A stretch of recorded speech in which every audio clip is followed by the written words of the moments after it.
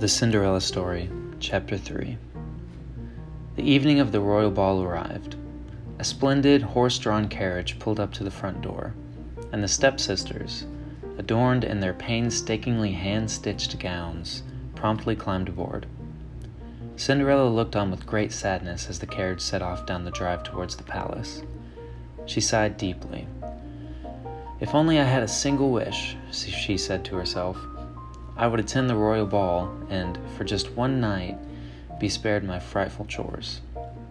Suddenly there was a flash.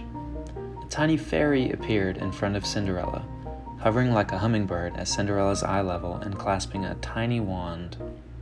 "And you shall," said the fairy. "Shall what?" Cinderella replied, looking confused. "You shall have your wish, for I am your fairy godmother. Oh, how you have suffered in silence all these years. You are a kind soul, a mild and gracious young lady, and you shall go to the ball. Your wish, my dearest Cinderella, is my command." Cinderella beamed. "Oh my!" she exclaimed with glee. Then she stopped, and a frown came upon her face. "But I am not prepared, fairy godmother. My clothes are threadbare and my shoes are tattered. I cannot possibly attend the palace like this." "Worry not, Cinderella," said the fairy godmother with a smile. "For all I will need to grant your wish is a pumpkin, a rat, 2 mice, and 4 grasshoppers."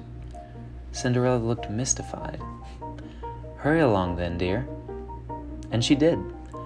First, Cinderella went to the garden and returned with a large, ripe pumpkin. The fairy godmother tapped it once with her wand, and in an instant it transformed into a majestic golden carriage. Then she went to a trap in the kitchen and returned to a rat. "Excellent, dear," said the fairy godmother. "Now, if you wouldn't mind just placing it on the coachman's seat for me." Cinderella obliged. Another swoosh of the wand, and, this time, a resplendent coachman appeared. The 2 mice, which Cinderella found in the pantry, were turned into 2 smartly attired footmen, and the 4 grasshoppers into 4 magnificent white horses.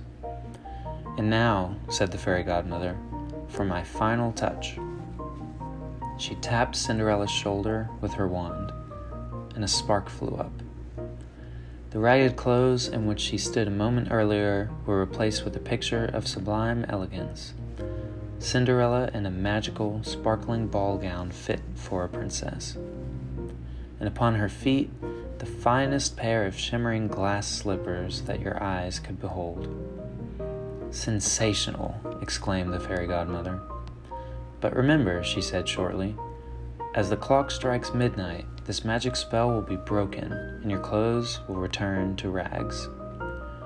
"I understand," said Cinderella, kissing her fairy godmother on the cheek. "And 1,000 thank yous for your wonderful kindness." Cinderella stepped into the carriage then.